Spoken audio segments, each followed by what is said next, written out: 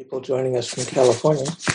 I'm going to talk this evening about Soanka, the Song of the Grass Hut.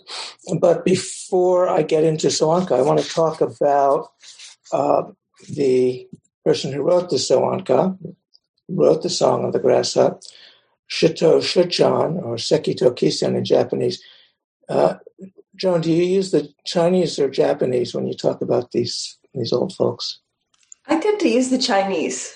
Oh, good. Me too. Okay. So Shito Shuchan, Sekito Kisen in Japanese, lived from 700 to 790. So I want to talk a little bit about him before I get into the Song of the Grass Hut. He's a very important figure in the Caodong or Soto lineage. Again, he lived 700 to 790. And he's much better known for writing the Sandokai, as it's pronounced in Japanese, the harmony of difference and sameness, which maybe you all chant occasionally. And so I want to say a little bit about that, just a little. That's a very important poem, similar in length to the Song of the Grass Hut.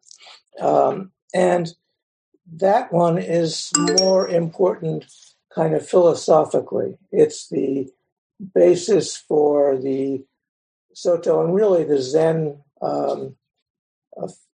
philosophical dialectics. So it's called in Cultivating the Empty Field, which Joan mentioned, is where my translation of that appears, along with the first ever appearance of the Song of the Grass Hut. Do they translate that? Do they chant that in San Francisco Zen Center? I don't know. Well, I want to mention that at least for as long as I was there, it was never chanted. And we, in this practice place, use the San Francisco Zen Center chant book. And that's the one addition we've made, is the Song of the Grass Hut. I don't know if they chant that there, but they chant it in Minnesota. They chant it in my places. And anyway, so it first appeared in print in Cultivating the Empty Field, where I translated it. But before I get to the Song of the Grass Hut, the harmony of difference and sameness is very important because it's this basic philosophical context of the polarity or the dialectic between difference and sameness, or the particulars and the universal, the phenomenal and the ultimate. And in that poem, it talks about difference and sameness and harmonizing them. So it's very important philosophically. And the one line I want to mention in it is that according with sameness, in one translation, merging with sameness is still not enlightenment. So the point of that text is that we have in our Zazen practice, we have some sense or experience of what we might call sameness, oneness, the ultimate, the universal. But the point of our practice is not to realize emptiness or realize the ultimate or realize oneness. In many spiritual traditions, that's the point of the practice, is to realize oneness, to realize the Godhead or whatever. But in our practice, the point is to have some sense of that, but to bring it into the differences, to bring it into our everyday activity. And actually, they're not separate. So this not to get too theoretical, but this comes out of the Huayan tradition in China, and this is the basis of 3 generations after Shito Dongshan, who was technically the founder of Caodong or Soto Zen. Do you ever chant the Hokyozamai, the Song of the Jewel Mirror Samadhi? Well, every Wednesday. Oh, good. Okay. Well, that text goes further into it, and there's a 5-fold relationship, sometimes called the 5 degrees or the 5 ranks. That's a Soto Zen primary philosophical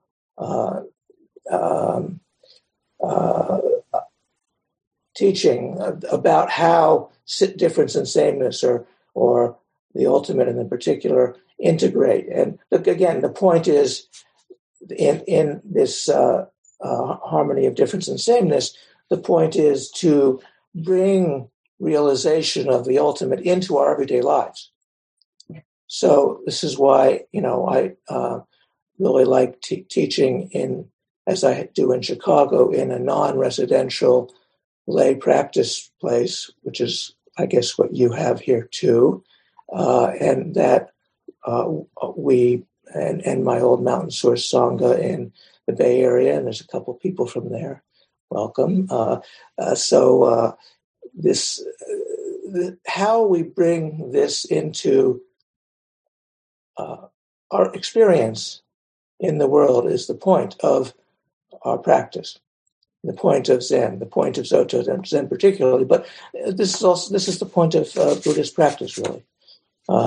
Some nirvana in samsara. Okay, so that's the Sandokai, the harmony of difference and sameness, and that's by Shuto or Sekito, and so that's more like the philosophical basis for Soto Zen. So Anka, the song of the grass hut, is the practice, how it's actually practiced. This is about this poem, this song that we're going to talk about tonight is how to establish a practice place. And, the job of Zen priests is what Zen priests learn is how to set up a zendo, how to set up a place of practice. And that's particularly interesting in our current COVID pandemic situation, our current Zoom zendo situation. But that's what the Song of the Grass Hut is about. It's about how do we find our place of practice. So that's what I want to talk about in terms of this poem, and it's called a song. So Anka. So means grass. An means hermitage or hut. Ka means song, just like the song of the Jewel Mare Samadhi is also called a song. And of course, we don't know if there was actually a melody originally for these poems. I think maybe there was. That's what they're called. And as you all know, it's easier to memorize. These were all kept alive through oral tradition. So in monasteries, and monks memorized texts. That's what monks do in all kinds of monastic traditions, Western as well as in Asian traditions. But you all know that it's easier to memorize a text when there's a melody, when there's a song. So how many of you could recite the lyrics to some Beatles song? Patrick raised his hand immediately. Yeah. So if there's a melody, if there's a tune, it's much easier to remember the words. So I don't know it's been lost. Even whether or not there was actually a melody to the Song of the Grass Hut, we don't know. But probably. Okay. So I want to talk about. Let me say something about the character for Hermitage.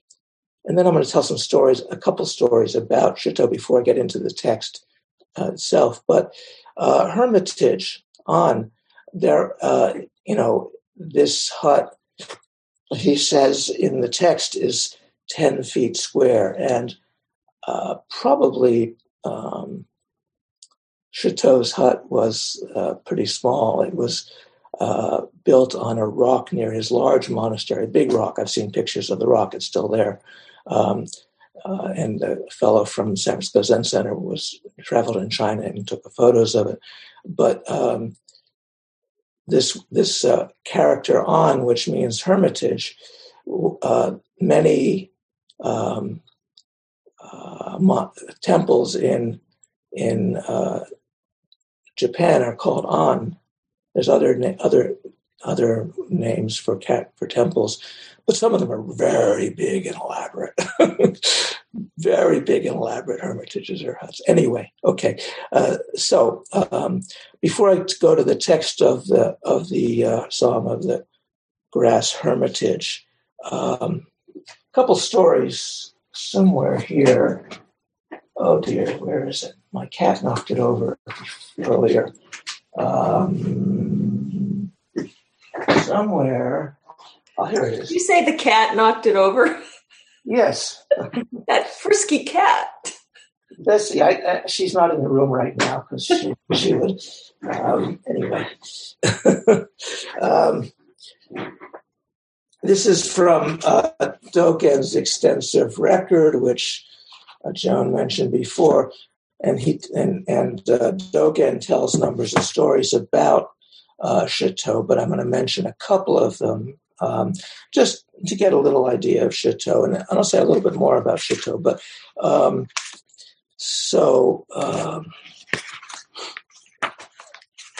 here's one that I like, and there's many of them in here, but look them up in the index, but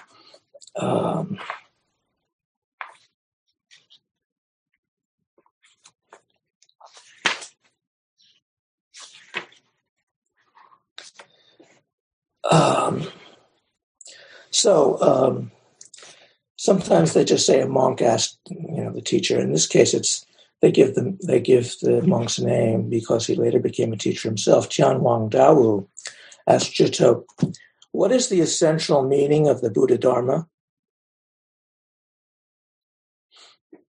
So this is the kind of question, that sometimes students ask teachers, and you might ask Joan sometime, and she might have some answer. Anyway, I can tell stories about that question. But Chateau said, "Not to attain, not to know." That's a pretty good answer. Dawu said, "Beyond that, is there any other pivotal point or not?" Chateau said, "The wide sky does not obstruct the white clouds drifting." So I love that image. The wide sky does not obstruct the white clouds drifting.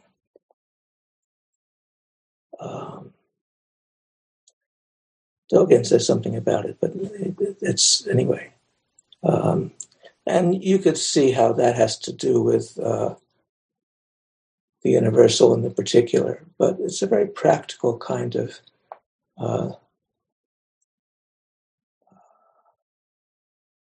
saying worth remembering. The wide sky does not obstruct the white clouds drifting. When you're sitting in zazen and clouds come up, thoughts and feelings, the wide sky does not obstruct their drifting. Actually, the clouds don't obstruct the wide sky either. Anyway, that's one saying from Chateau. One more. Oh, and this is a story about Chateau and Mazu. Mazu or Baso in Japanese were the two great masters in the 700s. There were others, but 3 generations after Chateau is Dongshan Liangjie. The founder is considered the founder of Caodong or Soto Zen, who he wrote the Jewel Marriage Samadhi, and there are lots of stories about him. You can see them in my book, Just This Is It. Mazu was the other great teacher, and there were students who went back and forth between the two of them. Mazu, 3 generations after Mazu, was Rinzai in Japanese, founder of one of the other 5 houses of Chan, which eventually became one of the 2 main schools in Japan. So here's a story.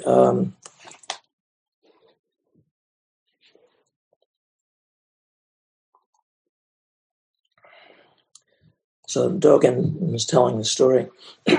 Zen master Dong Yinfeng was leaving Mazu, his teacher, and Mazu said, "Where are you going?" Dong Yinfeng said, "I'm going to see Chateau."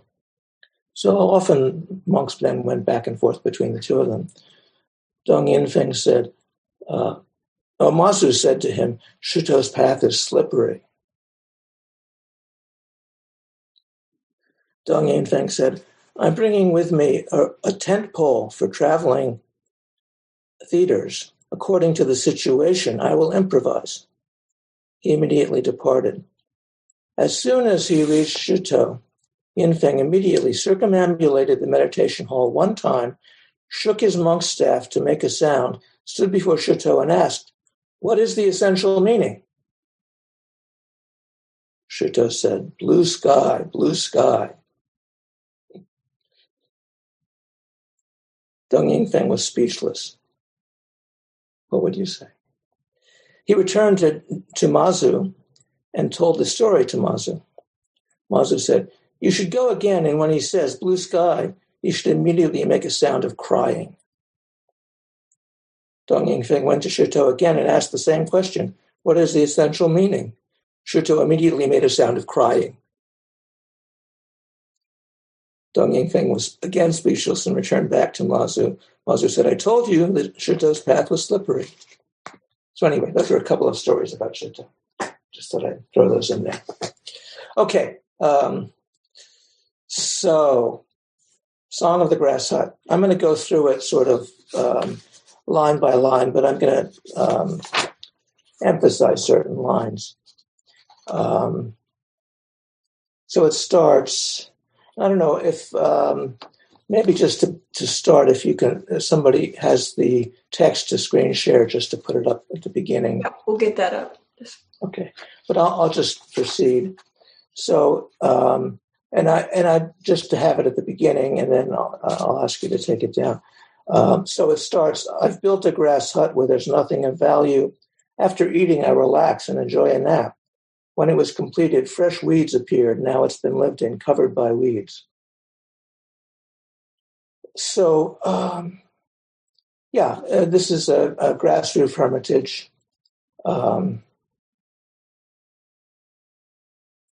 And he says there's nothing of value. There's no valuables there. It's just very simple. It's just a grass roof hermitage, a grass hut. And after eating, I just relax and enjoy a nap. Now, and to relax and enjoy a nap after eating, that's just sort of living naturally.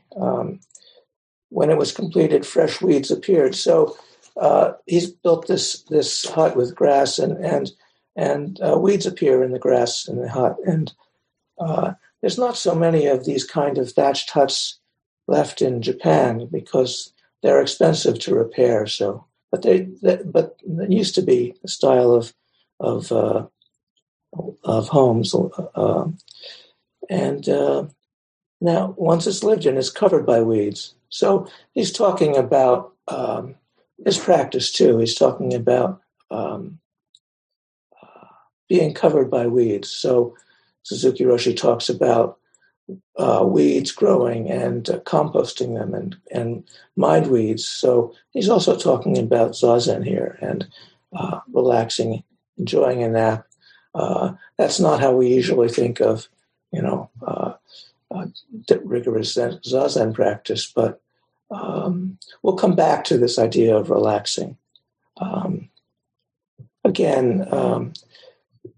Shuto's hut was built on the rock. Shuto means above the rock, literally. Seki-to. Seki is rock, to means above. There was literally a rock near his. So he had many students in his monastery, but he had this little hermitage off to the side of the monastery where he went and just lived peacefully. The person in the hut lives here calmly, not stuck to inside, outside, or in between. So that's kind of strange statement. Inside, so he's not caught anywhere. Not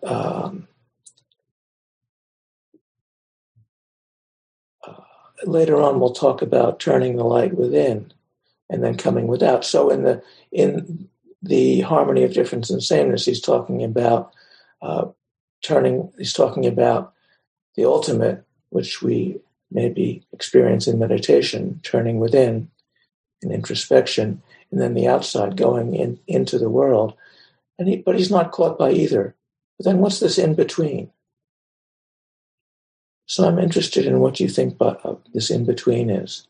So I will try and leave time afterwards for comments and responses and discussion questions. But this interesting statement. But the point is, he's not stuck anywhere. He's not abiding anywhere. So he's not caught. He's not caught by attachment to inside. He's not caught by attachment to outside. Just being calm. So this is interesting now. So actually, I think maybe I'll have you bring it back, but you can take down the text now. I'm just going to be reading from it, but yeah, thank you. I want to see you all. So this idea of not being stuck, not abiding anywhere, not abiding outside, not abiding inside, and what is this not abiding in between? You might think, oh, I want to abide outside, I want to abide inside. But, maybe I'll hang out, in both of them, or maybe I'll hang out in neither of them, or maybe I'll, what is this in between? Is it in the weeds? Where is this in between? But again, living calmly, not abiding either outside, inside, or in between. Maybe the dude abides, but Shrita doesn't abide anywhere. So, and living calmly. So places worldly people live, he doesn't live. Realms worldly people love, she doesn't love. So this is a retreat from the worldly. And part of our practice is to step aside from worldly values. So, we go back into the world. And there's a line further down where I'll talk about this rhythm of practice that he talks about philosophically in the harmony of difference and sameness.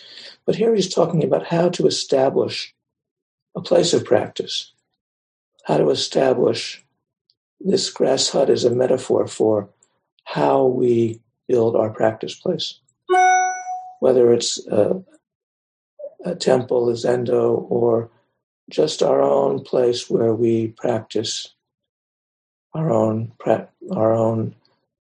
well, in our current context, our own little cube in the Zoom world or whatever, our own little place where we sit at home, our own way of practicing in the middle of this interesting, terrible situation of the COVID that's spreading everywhere and the pandemic of systemic racism that we know about, and the pandemic of difficult elections, and the pandemic of climate chaos, and all the pandemics that we are living in. How do we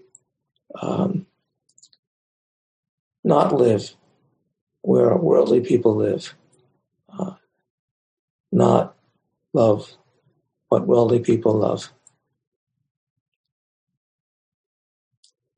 So this is a real question here. How do we be in the world but not of it? How do we step away from, I don't know what, consumerist values, the values of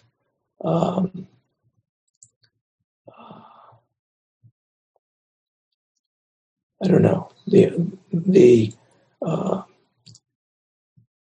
values of the worldly, the mundane. So this practice, this grass hut that he's talking about. So the grass hut is a metaphor for how do we find our personal space for practice. Okay, and we can come back to any of these lines, but the next line is very important. Though the hut is small and includes the entire world. So when you sit on your zabuton or your chair or however you express Buddha in your body, so zazen is our way of sitting like Buddha in this body-mind. We express Buddha in our body. Zazen is kind of a performance art. We're performing Buddha in this body-mind. We're expressing, the Buddha that is our body-mind somehow. And so in a Zendo, there's always a Buddha in the center. And Manjushri usually, or sometimes it's just Manjushri, Bodhisattva wisdom, in a large temple where there's a Buddha hall somewhere else where the Buddha is. But we sit like Buddha, upright, breathing, calm. Upright, whatever upright means in your body. So we all have curved spines. But how do we sit calmly? And though, the space of our, on our zabuton or on our chair, wherever, is small, it includes the entire world. Wherever you are sitting right now, the whole world is there. Even if you're not in a Zendo, when you're sitting in your room at home or in your little Zoom cube, everything's there. Everybody you've ever known is there. It's been a long time since I've seen Rose from Fairfax. Hi, Rose. She's one of my students who I gave lay ordination to, my old Sangha in the Bay Area. And Paul, who's my old Sangha. Hi. But they're always with me. And people I knew in third grade are with me. And my fifth grade teacher is always with me, even though I didn't like her so much. And, everybody you've ever known is with you in some way. And of course, your parents and, teachers and old lovers and childhood pets and, everything that everybody you've ever known, and even people you maybe just met at a party once, in some way are part of what you are on your seat right now.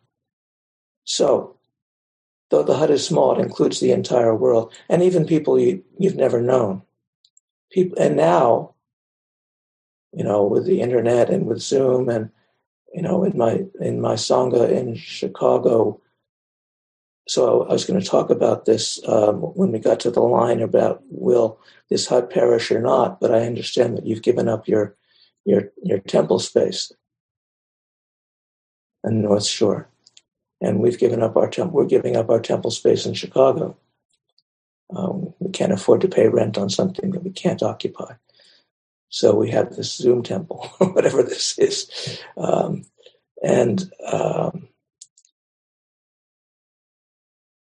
But still, wherever we are practicing includes the entire world. And then the next line, in 10 feet square, an old man illumines forms in their nature. How do we illuminate? How do we see? How do we express and bring light to all of these forms and their nature? I want to talk about this 10 feet square, though. This is a kind of Buddhist or Zen slogan.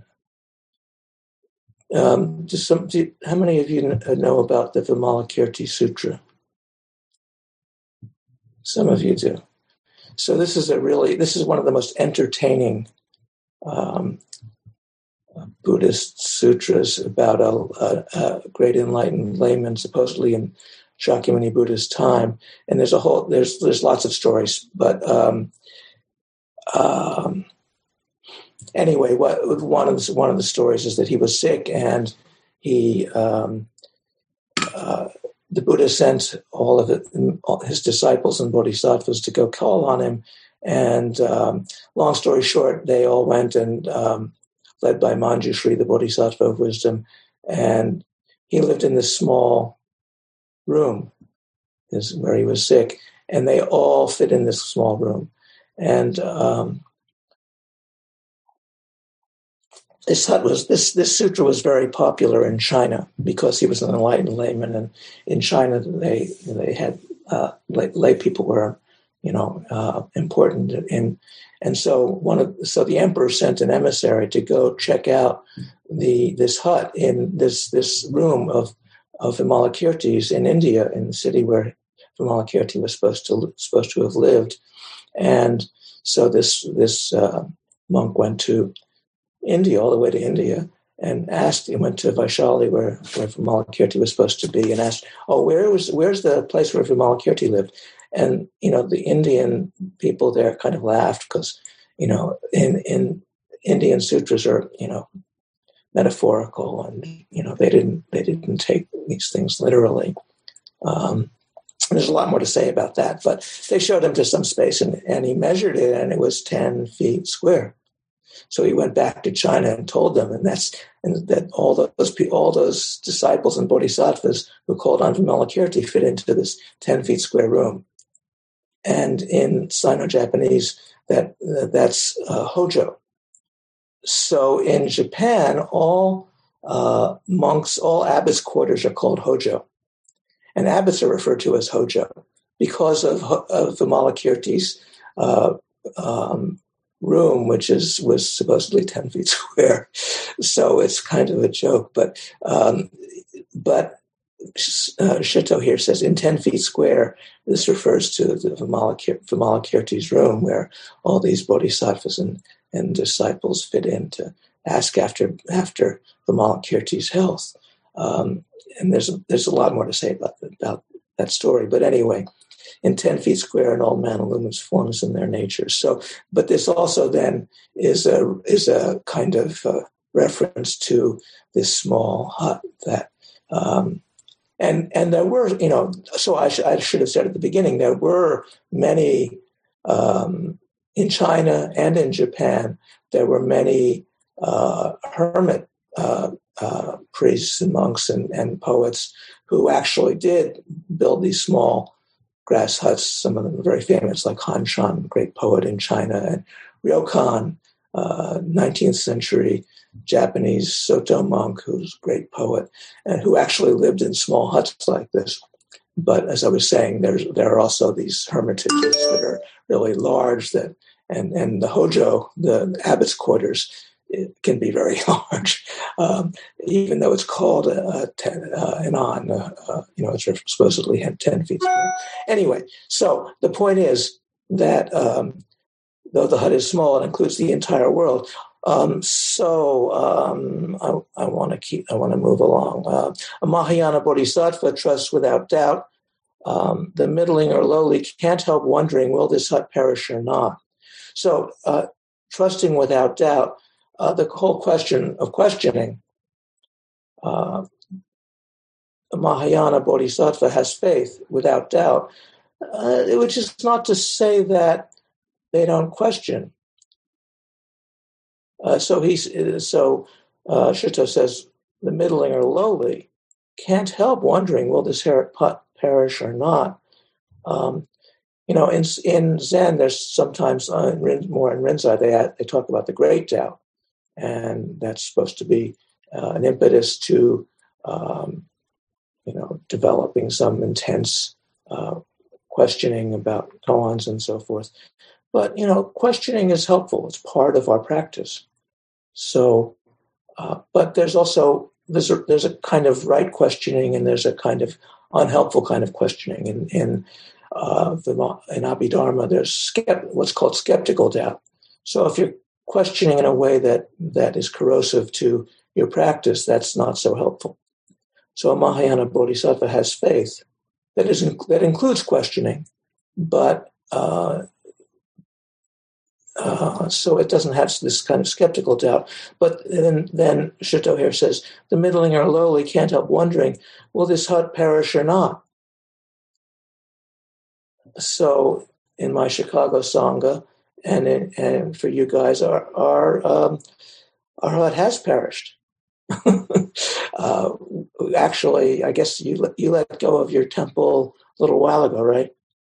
We're abandoning our wonderful little storefront temple. Paul has visited it in north central Chicago, and Joan has visited it. When the lease expires at the end of December, and we'll just be on Zoom. Well, we're effectively just on Zoom. So, will this Zoom temple perish or not? Well,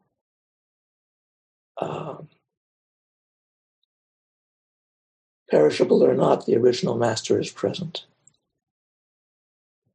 So, how do we find a practice place? A place of what is it that is our practice place that is perishable or not, where the original master is present? This is a real question.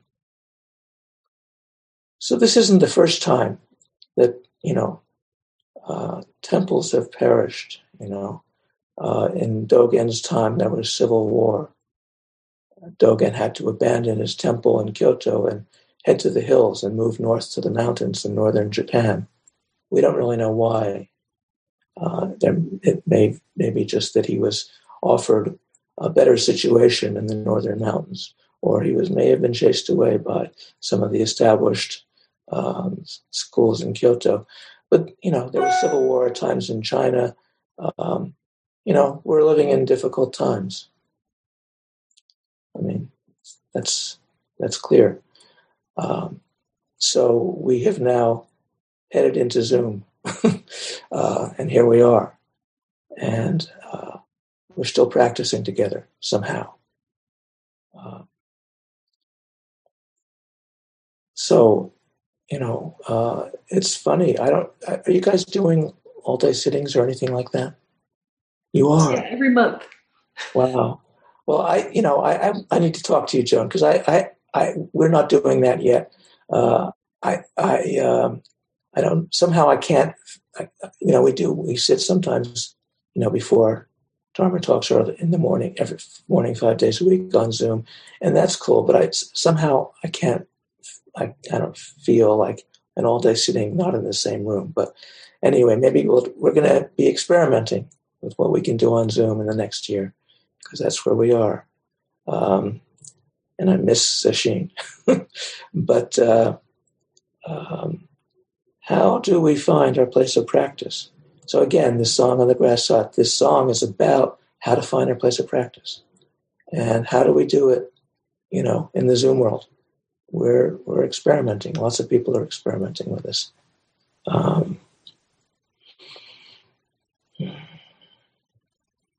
And how do we see that the original master is present? We could say the original master is Shakyamuni, or, what is the original master? How is Buddha here? And one of the things about Zoom, at least in a Dharma talk like this, I can see your faces, all of you.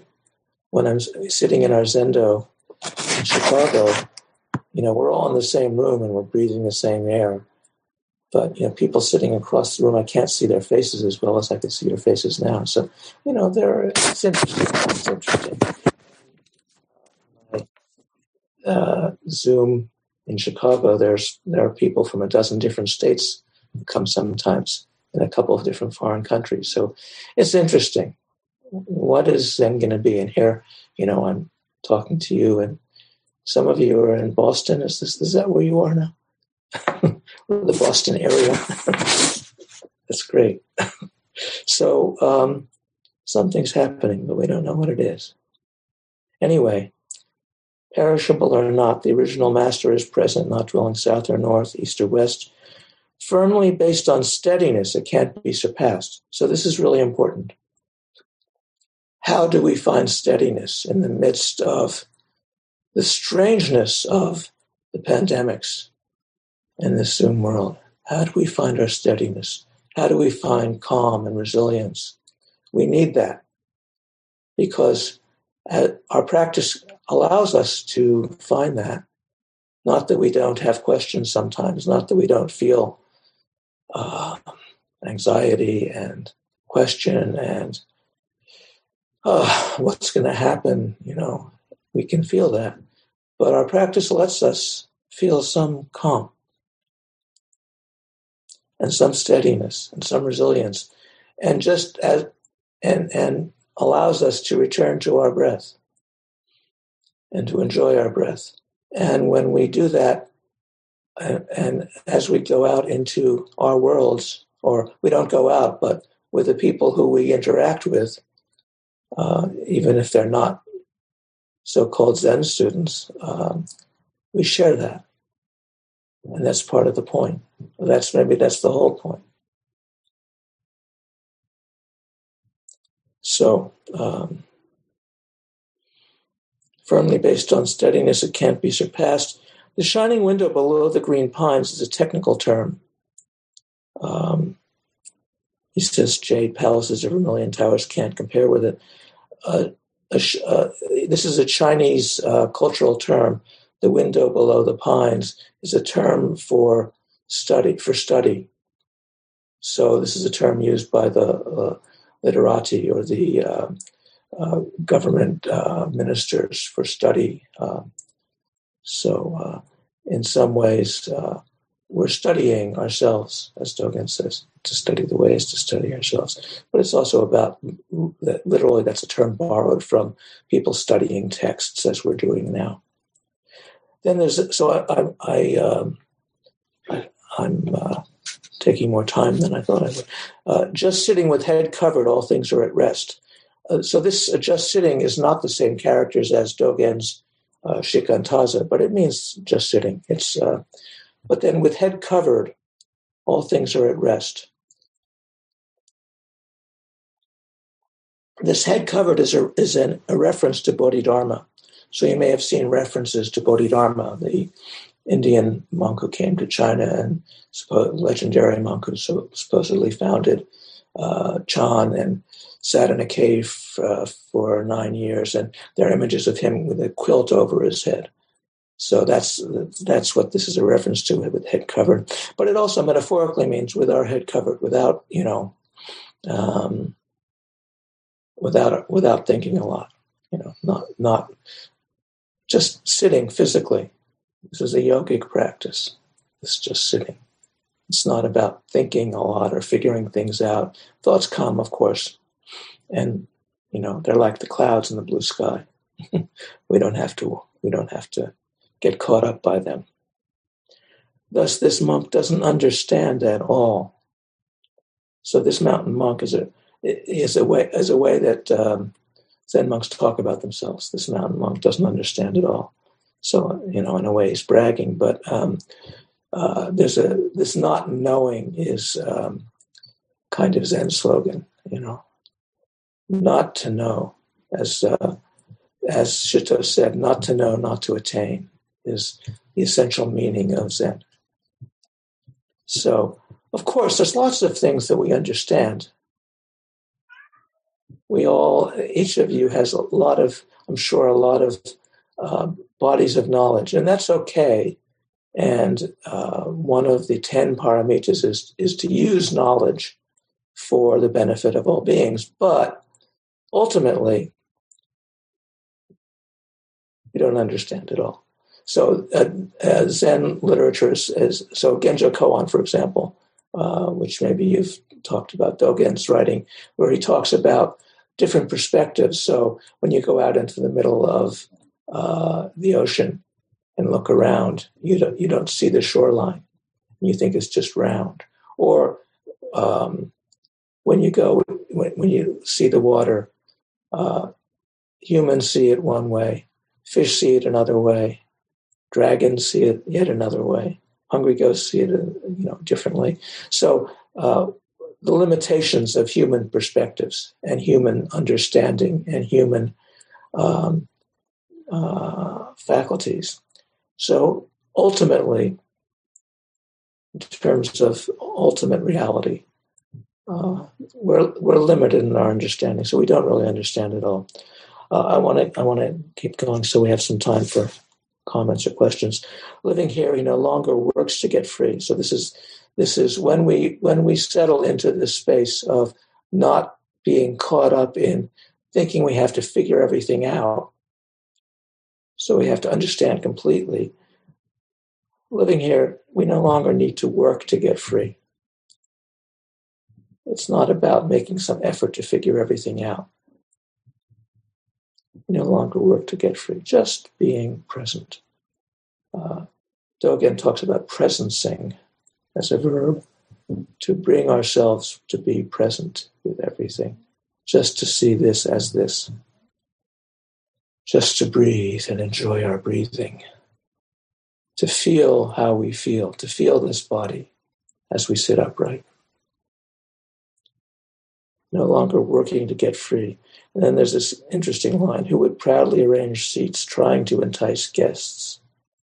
So there are many great Zen masters historically who had, didn't have huge. Shuto had a large monastery with a lot of people. I don't remember how many. There were great Zen masters who had like 8 students or 5 students. It's not a matter of how many, guests you can entice. Turn around the light to shine within, then just return. Maybe if we're getting to the end of this, would whoever's doing this, please share the text on the screen again. So this is one of the most important lines there's several, but one of the most important lines in the text. Turn around the light to shine within, then just return. This line, it's, 2/3 of the way down, 3/4 of the way down. Turn around the light to shine within, then just return. In some ways encapsulates all of Zen practice. Turn around the light to shine within is a traditional Zazen instruction. Sometimes it's take the backward step to turn the light inwardly and illuminate the self. Dogen says it that way sometimes. Turn around the light to shine within. That's the Zazen instruction. So in Zazen, we focus within. We focus our attention, our light within. But then he says, then just return. This is the essential rhythm of Zen practice.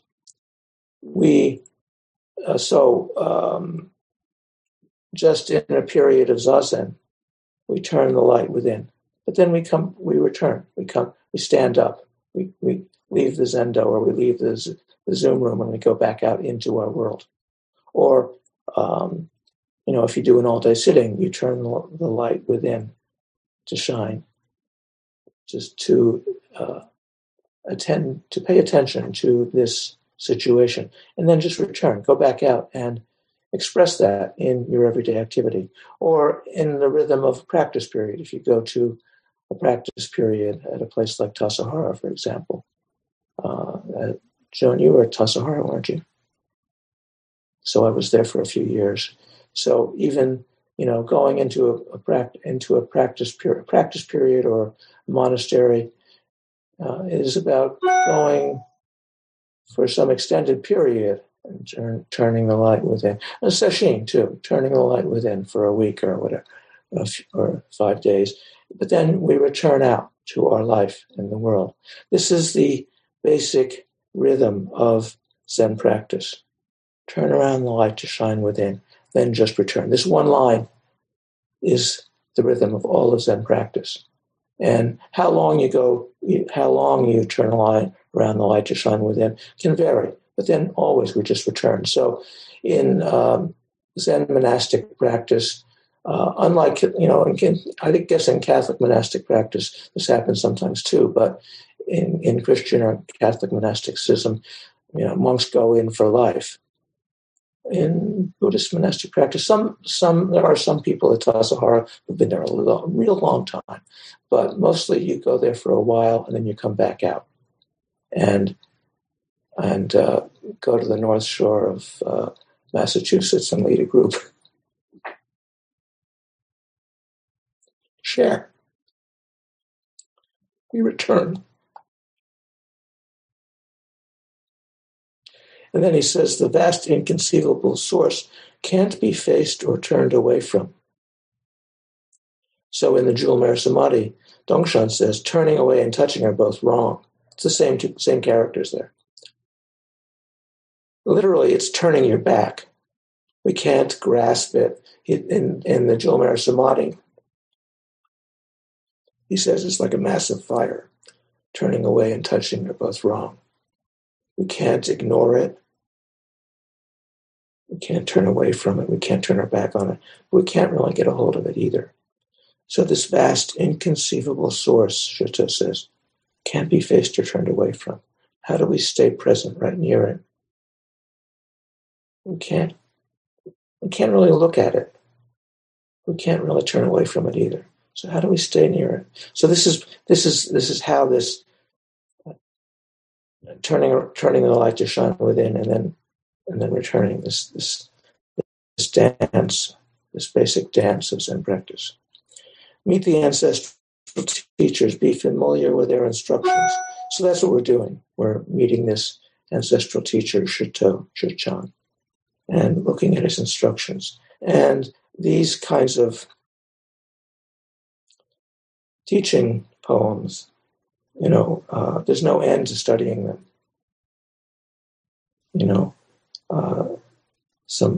These teaching, we chant them because each time we look at them, there's more to see. He says, be familiar with their instructions, but that means being familiar means really being intimate with them, coming back to them again and again. Like the sutras are like studying Dogen, or like reading the Zen Mind, Beginner's Mind. You can go back to it again and again. And then he says, bind grasses to build a hut and don't give up. So the point of our practice is just to continue. Set up your practice places. Find grasses to build a hut. Metaphorically, find your way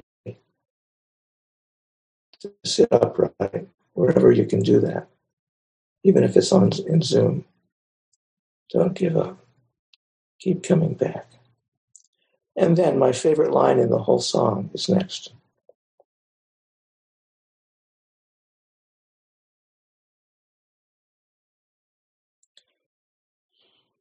Let go. So first he says, don't give up, and then he says, let go, in the next word. Don't give up and let go. Together. Let go of hundreds of years and relax completely. So if you walk into the middle of a zendo, in the middle of sesshin, it doesn't look like those people are relaxing completely. They look really, it looks very stoic. But really, the point of our practice is to relax completely. So whoever's got the text up, you can take that away now. I want to see you all. Let's see if you're relaxed completely. So in the middle of sesshin, it feels like, your knees are hurting, your back is hurting, but the point of this practice is to relax completely.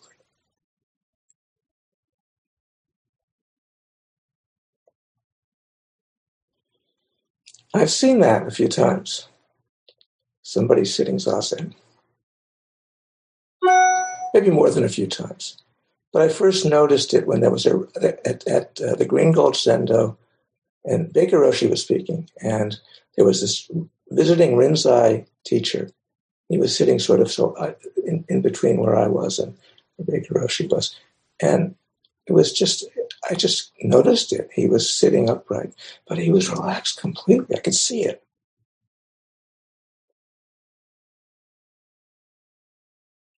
And let go of hundreds of years means, part of what's, maybe what's most difficult when we're doing zazen is that hundreds of years of karma, maybe hundreds of lifetimes of karma comes up, our patterns of grasping and anger and confusion, greed, hate, and delusion, our own particular patterns in our body, that stuff is, there in our shoulder blades and in our lower back and in our knees or wherever, and it comes up and we see it.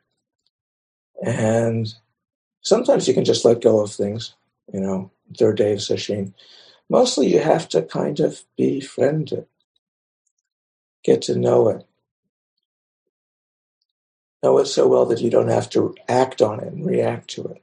So let go of hundreds of years and relax completely. This takes a lot of work to relax completely.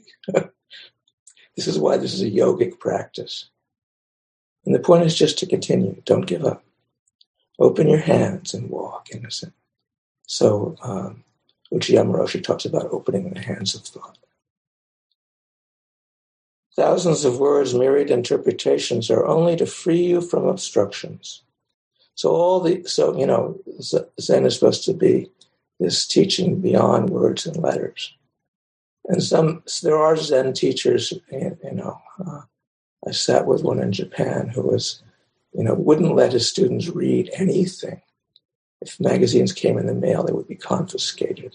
And some of the Americans who were practicing there had to get special permission to get language books so they could, because he couldn't speak English. They wanted to study Japanese, and they had to get special permission to get books to study Japanese because they weren't allowed to read anything.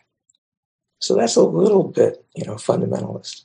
Actually, this beyond words and letters doesn't mean not studying, and particularly in Suzuki Roshi's lineage, we study. But the point of studying, and there's libraries full of Zen commentaries on how to go beyond words and letters. But the point of all of the studying and all the texts is just to encourage us to practice, to relax completely. And some people are more, some of us are more intellectual or whatever. And I happen to be an academic, so, I'm stuck with it. But anyway, thousands of words, myriad interpretations are only to free you from obstructions. If you want to know the undying person in the hut, the person in the hut who in the Zendo who's beyond conditioning, who's beyond life and death, who's not caught by inside, outside, or in between, by life and death. Don't separate from this skin bag here and now. So skin bag is a kind of Zen jargon for this body. And when we first started chanting this in my temple, my Sangha in Chicago, one of my wonderful students was very offended to think that she was a skin bag. She just had so much trouble with that. Anyway, I would encourage all you skin bags to just relax completely. So I'm sorry I've taken up so much time just blabbering about all this. I still have a few minutes. If anybody has a comment or question about anything I've said, please let me know. Raise your hands or whatever. What a delight, Taigen. I'm going to break the ice here. I hope people will speak, so I'm not going to speak long. But Taigen, thank you so much. This is so wonderful to kind of break this down line by line. I think I mentioned to you that we chant this on Fridays. So we'll be chanting this tomorrow morning, and we'll be thinking of you.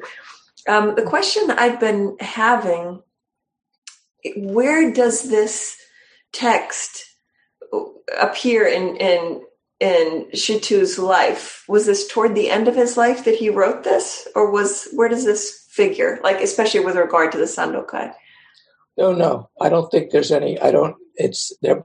It appears in the Taisho, in the record of his life, but in the texts of Zen, but I don't know. I don't think we know.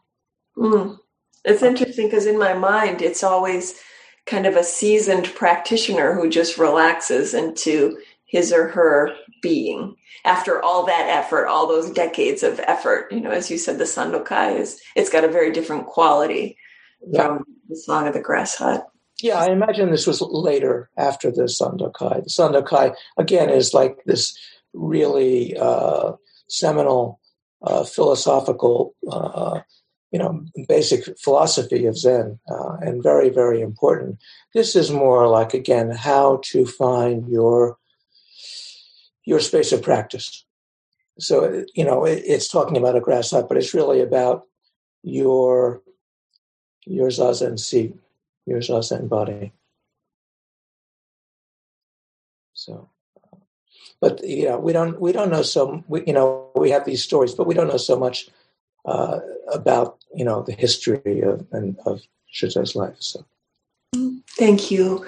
I really encourage people to John, great.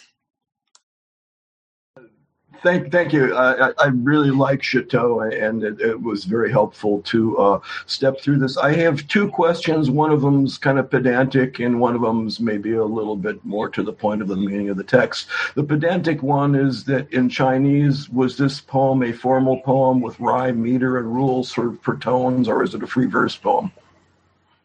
I don't know enough Chinese to know about tones, but yeah, it's. I have the Chinese here, and yeah, it is a formal poem. It's each line is it's a 7-character line. Each line, there's some exceptions. Some of the lines are 6, so he breaks that a little bit. But it's basically 7-character lines. So it is a formal poetic scheme. So, but I don't know about tones, so I can't really say. The more question, more to the point. And this is one of these questions where I'll reveal myself to be a bad Buddhist again. But, you're talking about, neither inside, outside, nor in between. And this sounds very much like this weird Indian logic of the tetralemma, not birth, not death, not birth and death, and so on and so forth. Right. And when I hear this stuff, to me, it often just sounds like, oh, here's the Zen master trying to out-Zen somebody else with the rhetorical flourish, maybe saying it's a little bit past your logical mind and stuff like that. But, it kind of pisses me off somehow. And I just, wonder sometimes if there's really anything behind it, or, hey, it's just words and I'm just out zenning everybody else. Well, he's challenging you, So, I don't know. It's poetic and it's, it's rhetorical, but it's also, if you take it on, it's a real, you can take it, you are welcome to take it on as a real question, or you can say, well, it's just rhetorical, and it's not maybe it's not the most interesting line in the whole song. Thank you very much. Yeah. Yes, Wendy. Hi, thank you so much. I love this poem, and it's such a treat to hear you talk about it. I have a question about the word illumines. Near the beginning, an old man illumines forms in their nature. Is that important? Why? What's he doing? Hold on, let me find it. This is the one in 10 square feet. Yeah. I can find the character. Yeah, it just means to. I will find.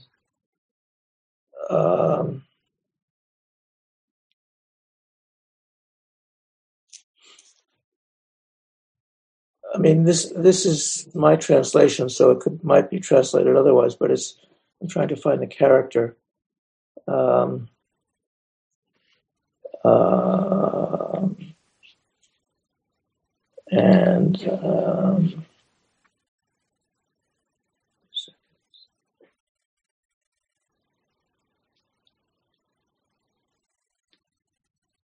I can't find it here, but anyway, it's.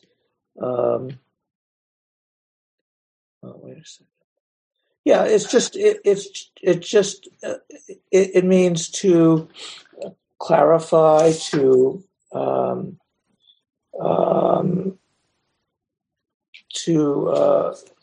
light up. I mean, it has just the English word to talk about that. It implies to forms in their nature, means to look at reality and to Oh, I found it. Okay. Yeah. It actually might be translated as to liberate forms in their nature. So it's to reveal, to illuminate, to shine, to make clear. All of those meanings are implied. One of the things about the Chinese characters is that they have a lot of overtones. So to translate them, you have to choose, one word, but actually often there could be, multiple meanings involved. And in the Chinese, they're all there. And in English is more precise, fortunately and unfortunately. So in that case, it means, it also means to clarify, to liberate, to light up. So, Thank you. But to look at forms and their nature. Yeah. Thank you for your question. I don't know what the timing is. I think we've got a little bit more time. I think Rose had a question or a comment. Yeah. Well, I just wanted to thank you all for having this opportunity to hear Taigen teach again. It's been years. And this was always one of my favorite chants that we did when we Mountain Source practiced together. And when I first heard it, I just laughed out loud when we got to the skin bag part because I just loved it. And I really like this.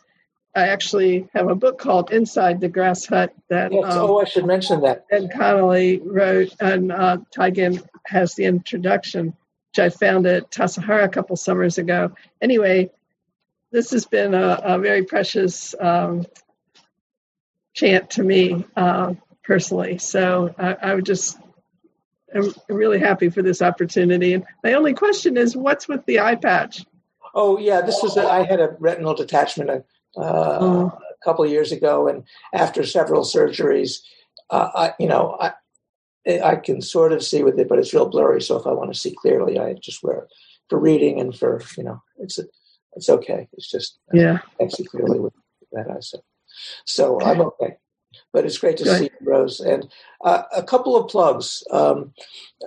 So Ben Connolly is a young priest from the Minnesota Zen Meditation Center, and he wrote this book about this. It's a good book. It's a practice book, Inside the Grass Hut, about this chant.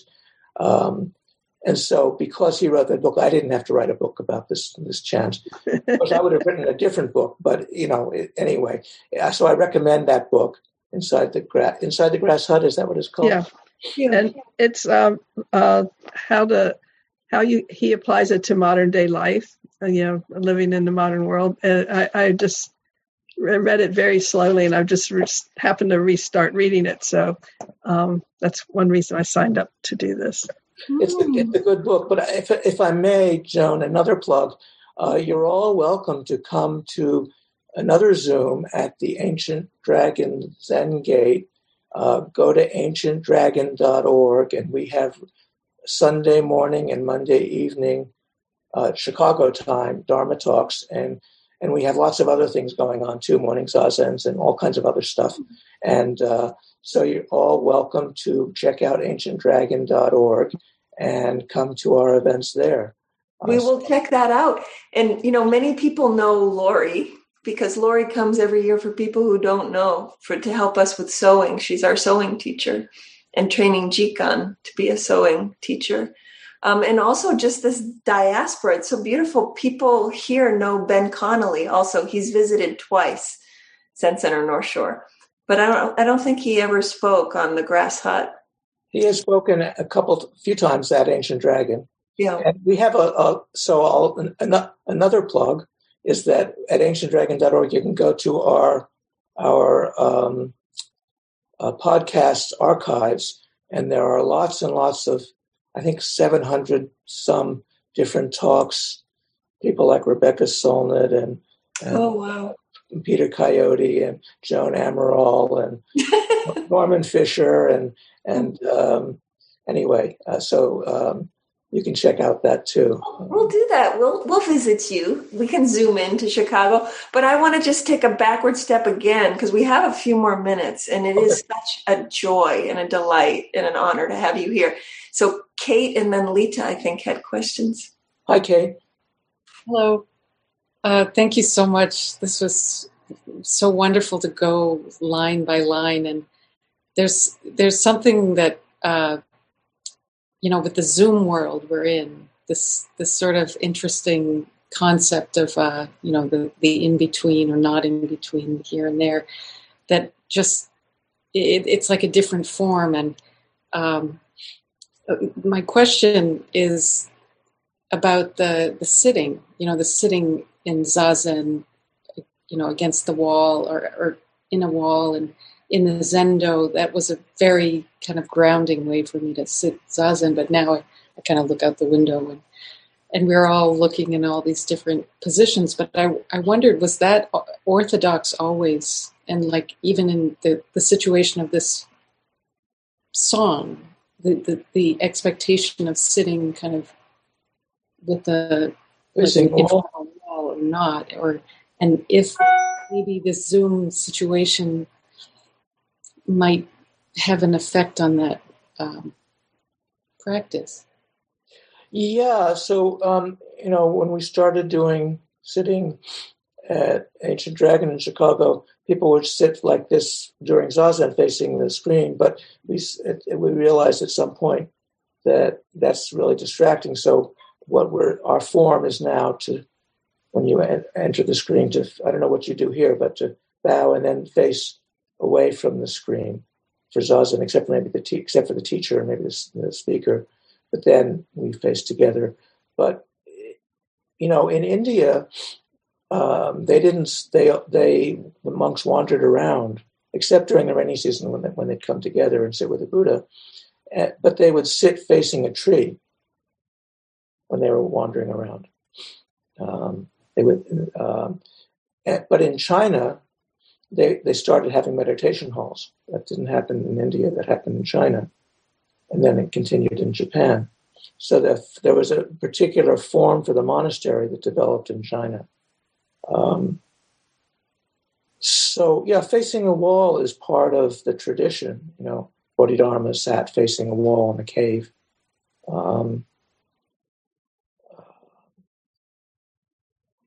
But in some ways, if you've been doing that for a while, so when I'm sitting back when we had a long time ago, when we had a temple and a zendo in Chicago, I would sit facing out and face. And Patrick, maybe you did that in Santa Cruz. So I would face, to see, how everybody is. But sitting facing the floor, it's the same as facing the wall after a while. So I have a story from a Shuso ceremony, but I won't go into it. It's a long story. But facing at some point, after a while, you're always facing the wall.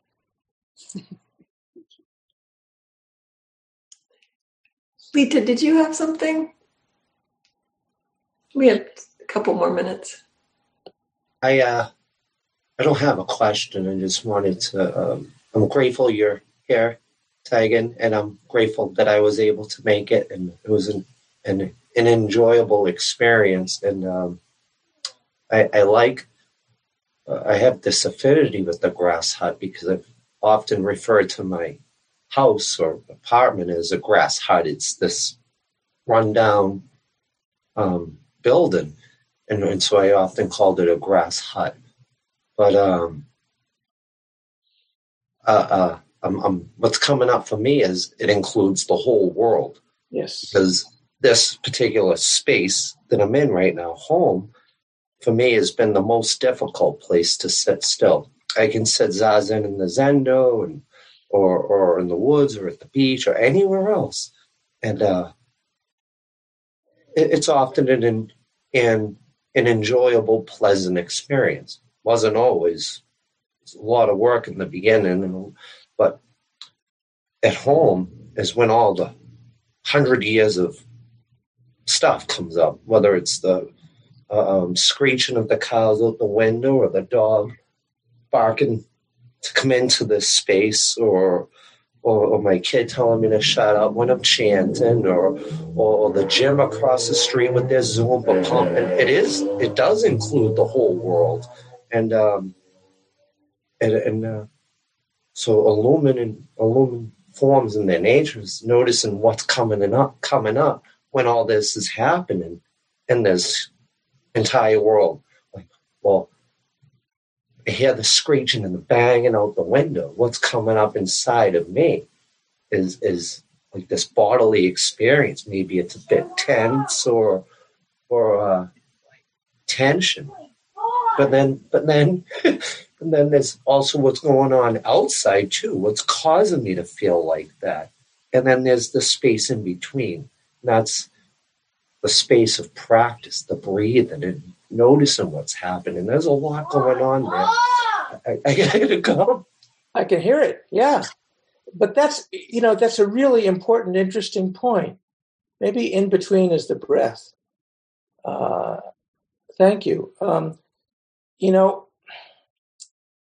There's some people who come to a sitting place and they've been sitting for a long while at home, and they've never sat in a group before. I've met people like that, and they're used to sitting at home, and they come to a sangha, and that's interesting.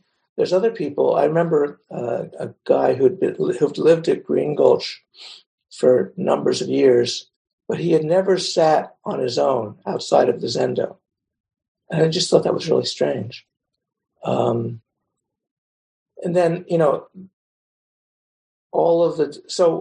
me, when I sit at home, there's so many distractions. There's all the things, all the projects I'm working on, and, it's easy to be distracted, but I can sit and face the wall, or.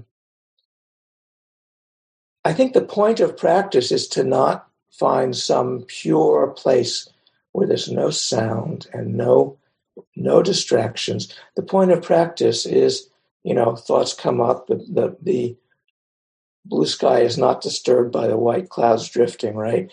To be able to sit in the middle of a pandemic, in the middle of a crazy election, in the middle of confronting systemic racism, in the middle of how do we find our way to be present. I remember somebody, a priest at Tasaharas, Joan knows her, who was really upset when she could hear the sound of the generator near the Zendo, like it was supposed to be pure and no sounds. And it's funny, so going off to Tassajara is as close to, there's no ambient light at night, and it's really quiet except for the sound of the creek. And, I sat next to a German guy his father was a symphony concert musician, and this poor guy, and then he would hear in the sound of the creek Beethoven symphony, and it would stop in the middle, and he would drive him nuts. So whatever's going on in the work, in our around our grass hut, or inside our grass hut, or in the thoughts and feelings coming up, how do we stay present and upright and calm in the middle of being in the world? That's the point. And that's what I think we have to offer to the people in the world around us, even if they don't practice, just as an example of being present and calm and resilient and responding appropriately to the suffering in the world from that place. So finding some ultimate purity is not, the point. My favorite koan comes from a great American yogi who said, if the world were perfect, it wouldn't be.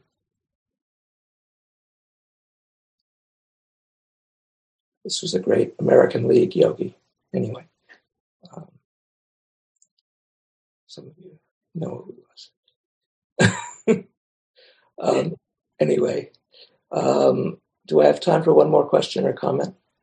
I was beginning to feel like I was taking advantage of you here. If you're up for it, it feels like just a wonderful conversation that's getting going, but it is getting late. Maybe one more question or comment, if anybody has anything. I'm here. I may as well. You're an hour behind us, right? It's only 7:30 your time. Yeah. For us, it's the late hour of 8:30. Oh my gosh. Well, Taigen, since you're up for it and I don't see a hand, I do want to share with you that when we first started chanting this, there was a young man who came to our practice place for the very first time who had just been released from prison. Mm-hmm. And when he heard this text, he felt that it was talking about him. 10 square feet reminded him of his prison cell. Sure. And then last night I was on a panel which was looking at the culture of incarceration in Massachusetts, but generally speaking. And I was thinking about this line again, the line that you love and the two lines that I love. Let go of hundreds of years and relax completely. Open your hands and walk innocent. Just in the spirit of not giving up on anybody, how we might divide the world up, the whole mindset around how we view people who are incarcerated and how, without even knowing it, we're dehumanizing them. So this always comes up for me every time we chant this. I think about this young man who had been released from prison. Thank you, Clint. You used the word liberation, I think, when you were talking about that line that Wendy asked about, illumines liberating forms in their nature. Yes. So anyway, there's just so much there. Thank you so much for illuminating this for us, just with your presence and with all of your inquiry, your years and years and years of study and dedication. What a treasure you are. Thank you so much, Taigen. Thank you, everybody, for being here to witness this and to participate and to enact it, to bring it alive. So we're going to end by chanting the Pali refuges, and we'll bring those up so that we can all end our practice day together. They're in the chat.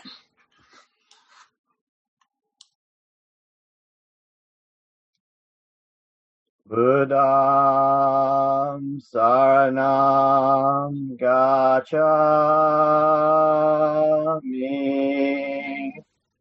Dhammam saranam gacchami,